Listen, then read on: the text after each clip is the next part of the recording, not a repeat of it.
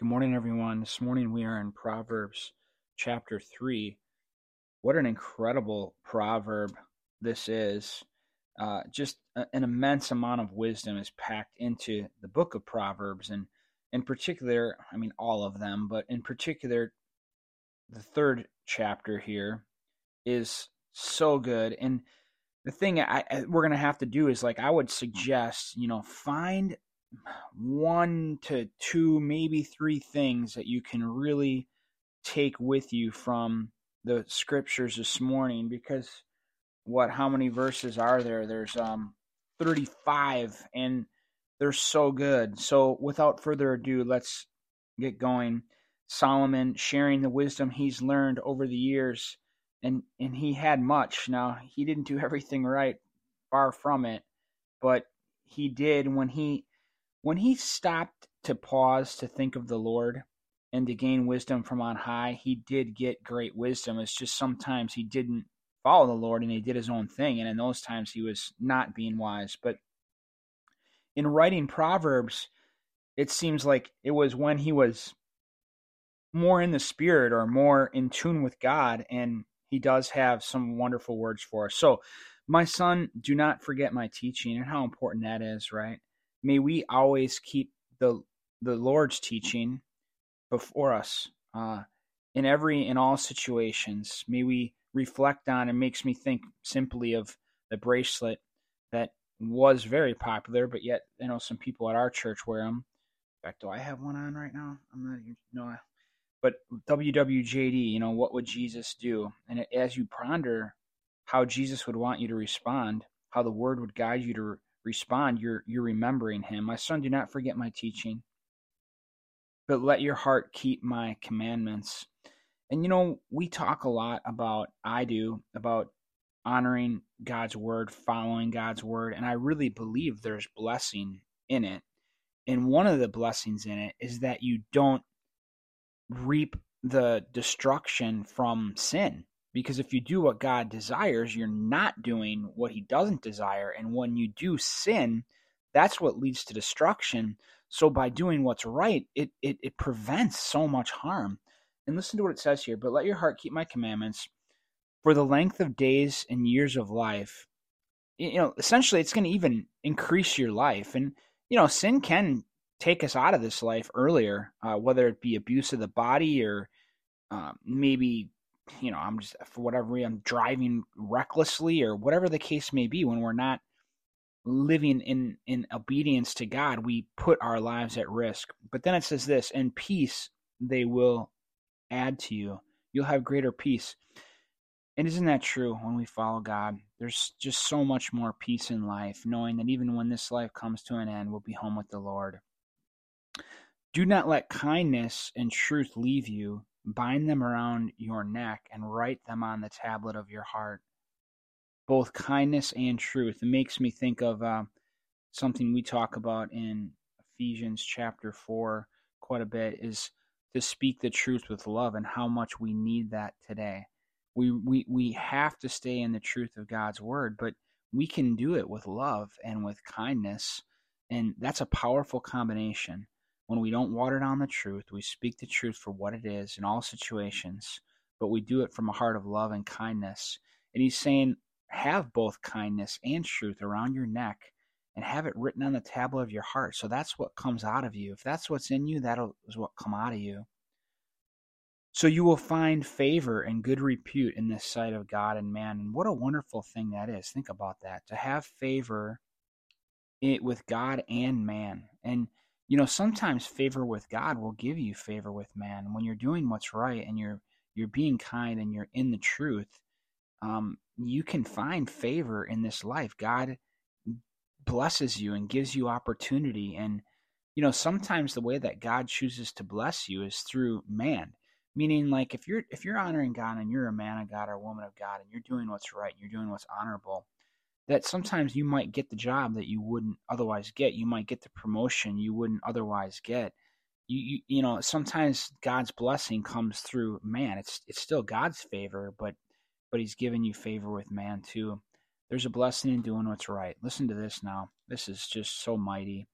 Trust in the Lord with all your heart and do not lean on your own understanding. In all your ways acknowledge him, and he will make your paths straight. Oh, that we would take all of our decisions to the Lord, that we would seek first the kingdom of God, that we would ask for the wisdom of the Holy Spirit and not rely just on our flesh, on our feelings, but that we would seek God's ways. And that's going to be a better way, and that's going to be the straight way, and it's going to be the path that God has lit before us. Oh, that we would seek the Lord in all things. Listen to this verse. Do not be wise in your own eyes. I really paused there today as I prepared to speak to you, and I've just seen this. I've seen it in my own life. I've seen it in my own life, even in the church, many years ago, focusing on a very intensive style of discipleship that Jesus was an example of, and really believing that that is the type of discipleship exactly in that way that we need to do it today.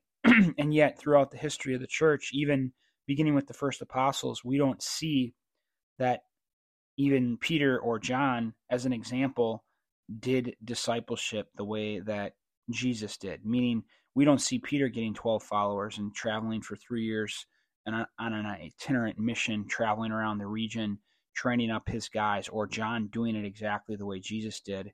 But yet, if you focus on Jesus's type of discipleship, which there's so much to learn and so much good in it, I'm definitely not saying that there's not good in it, but it's just interesting how my eyes are being opened that the next generation of the church didn't do it the way he did. And I'm still contemplating what that means. I'm taking a class on discipleship right now, so I'm really evaluating this a lot. But I'm just telling you, in my own eyes, I was wise, and I was like, we have to do it the way Jesus did it, which you'd think would be a good principle. But I got so fixated on that I couldn't see otherwise. This is going back quite a while now, like back to 2008, 9, that kind of time frame. But anyways, it led me a little bit astray. It led me skewed because I thought I had it. I was wise in my own eyes. And I've seen this today. I would call it pride, where there are times when I feel like people in our midst feel like they got it down. You know what I mean? They know the way, and as a result, then they're not humble. And if you're not humble, you can't learn. You can't grow. In a sense, pride can make you stuck because you think you've got it right, and therefore you are unwilling to really lean in to learn. And this can happen scripturally. And I think of I did some coaching in golf this past year, and there was a young lady who had a lot of talent, and I noticed that she had some talent, and I started helping her, but she had some significant problems with her swing that I was trying to help her with. And after we got done with the lesson, she apparently told her dad what I was teaching her or something like that. And I don't even think her dad's much of a golfer from what I have talked to him. Anyways, and he pretty much poo-pooed what I was trying to teach this girl. And as a result, it just thwarted her season because now, he was kind of supporting her and not making the changes that I was advising. So basically, he and she, they were wise in their own eyes. Now, I don't know, my daughter and I are 2-time Wisconsin State golf father-daughter champions. My daughter was the player of the year for the state of Wisconsin. And it's like, you'd think someone would probably listen, right? I mean, but you can get stuck where you think you know better, and then that pride causes someone to not learn. So evaluate that. Like I said, I'm trying to be humble too, in that I did this, and we have to evaluate sometimes if we're getting so stuck on our own opinion that we're unwilling to learn and grow. So fear the Lord and turn away from evil. Fear the Lord and turn away from evil. Man, that fearing the Lord is such a beautiful and wonderful thing. And I know some people at our church are studying The Awe of God by John Bevere, and I've seen some things on that. I've watched a video of him talking about that. And it's something that I've been focused on quite a bit. It's having a proper fear, awe, reverence of God. And that's why we have Revere the Word, because I have reverence for the Word of God and a fear of God. That's a lovely thing. It's a beautiful thing. And it helps me to stay on track and therefore helps me to help others to fear and honor and revere God and His Word as well. And listen to what it says for those who have that. It will be healing to your body and refreshment to your bones. Hallelujah. Praise the Lord. Isn't that good? That's what the fear of the Lord does in turning away from evil. It will be healing to your body and refreshment to your bones. You know, evil ways will lead to destruction. We've talked about it over and over today. But fearing the Lord and turning away is healing to your body and refreshment. Who doesn't want that to your bones? Honor the Lord from your wealth and from the first of all of your produce. Isn't that interesting that, and I think we've seen that a little bit as we've gone through the Old Testament, that there's a principle of giving first fruits. Back then, they would give crops or maybe from the firstborn of their cattle, the first fruits. And that we're supposed to do that too. We're supposed to give in proportion to what we receive, knowing that really it's all God's. We're only here temporarily anyways, and that the best way to honor God, is to give first. When you receive, that automatically you give from what you've received, and you do it first. Because if you don't do it first, then what can happen is all of our own interests and the things that we do with our money can be done first, and then all of a sudden we find out there's nothing left over for the Lord. And giving to Him first shows that He's first. Seek first the kingdom of God and His righteousness, and all these things will be added unto you. And in fact, obviously I'm not a prosperity preacher, but there is some truth to it. Listen, and from the first of all your produce you're supposed to give, so your barns will be filled with plenty, and your vats will overflow with new wine. Now, do you believe that God gives favor to people who honor Him? So there is some truth that honoring God with your wealth and giving to Him first can bring about God's favor in your life. There is some truth to that. The scriptures reveal that.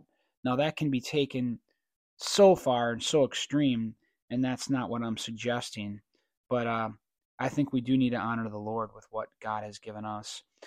My son, do not reject the discipline of the Lord, or loathe His reproof. For the Lord loves whom He reproves, even as a father corrects the son in whom He delights. It's kind of funny. I was just giving my wife a hard time. There's something I was trying to encourage her in. And lovingly, she's kind of like, stop pestering me. Or I'm like, what? Stop loving you? I'm whatever the thing I'm saying to you to encourage you in. It's just because I love you, But isn't it interesting that sometimes, and here it's saying, what, if the Lord disciplines you, don't reject the discipline of the Lord, because He loves you. By giving you guidance and turning you away from sin, He's showing His fatherhood in your life, showing that He delights in you, that He cares enough to discipline you. How blessed is the man who finds wisdom, and the man who gains understanding. For her, now he's speaking of wisdom itself as a she here. For wisdom, her profit is better than the profit of silver, and her gain better than fine gold. She is more precious than jewels, and nothing you desire compares with her. Long life, all this is about wisdom. Long life is in her right hand, and in her left hand are riches and honor. Her ways are pleasant always, and all her paths are peace. She is a tree of life to those who take hold of her, and happy are all who hold her fast. The Lord by wisdom founded the earth. By understanding He established the heavens. By knowledge the deeps were broken up, and the skies drip with dew. My son, let them not vanish from your sight. Keep sound wisdom and discretion, so they will be life to your soul and adornment to your neck. Then you will walk in your way securely, and your foot will not stumble. When you lie down, you will not be afraid. When you lie down, your sleep will be sweet. Wow.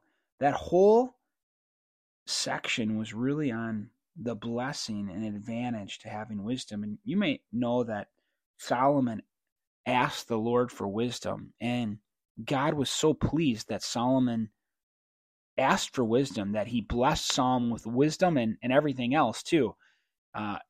And that just shows God's value on wisdom. And, wisdom helps us in everything, right? It helps us to honor God, make the right decisions, not make the wrong decisions. Wisdom and discernment from on high. And what a beautiful testimony this is to how wisdom can help us. Oh Lord, give us your wisdom to do what's right and honorable and to know the difference. Hallelujah. Verse 25, do not be afraid of sudden fear, nor the onslaught of the wicked when it comes. For the Lord will be your confidence and will keep your foot from being caught. Do not withhold good from those to whom it is due, when it is in your power to do it. That's interesting, isn't it? Do not withhold good from those to whom it is due, when it is in your power to do it. So we should be looking to help our brothers and sisters in the church and just people we come across in the world. If there's an opportunity to do good to those, when it's in our power, we're supposed to do it. Do not say to your neighbor, go and come back, and tomorrow I will give it, when you have it with you. Do not devise harm against your neighbor while he lives securely beside you. Do not contend with a man without cause. And, I want to just get back to verse 29. Do not devise harm against your neighbor while he lives securely beside you. I mean, we should be seeking to love our neighbor as ourselves. So where we have opportunity to do that, we should do that.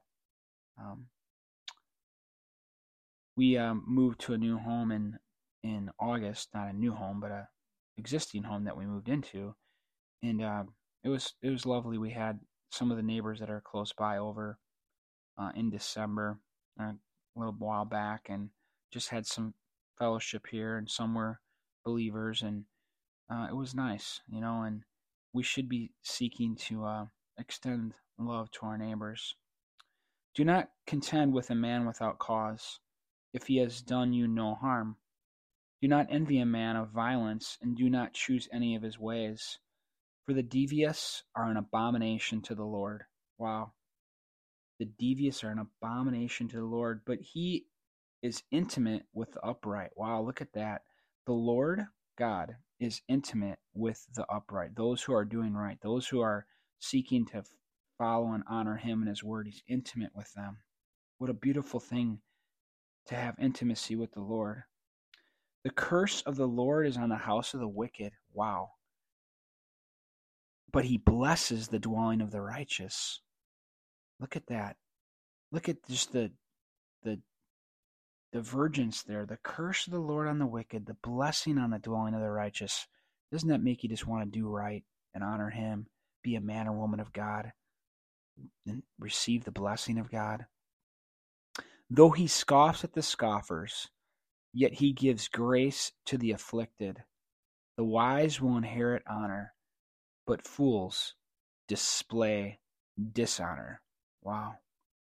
Oh, may we be people of the book, people of Jesus, people of wisdom, people who have a proper fear of the Lord, people who seek to honor his ways, people that are humble to learn before God.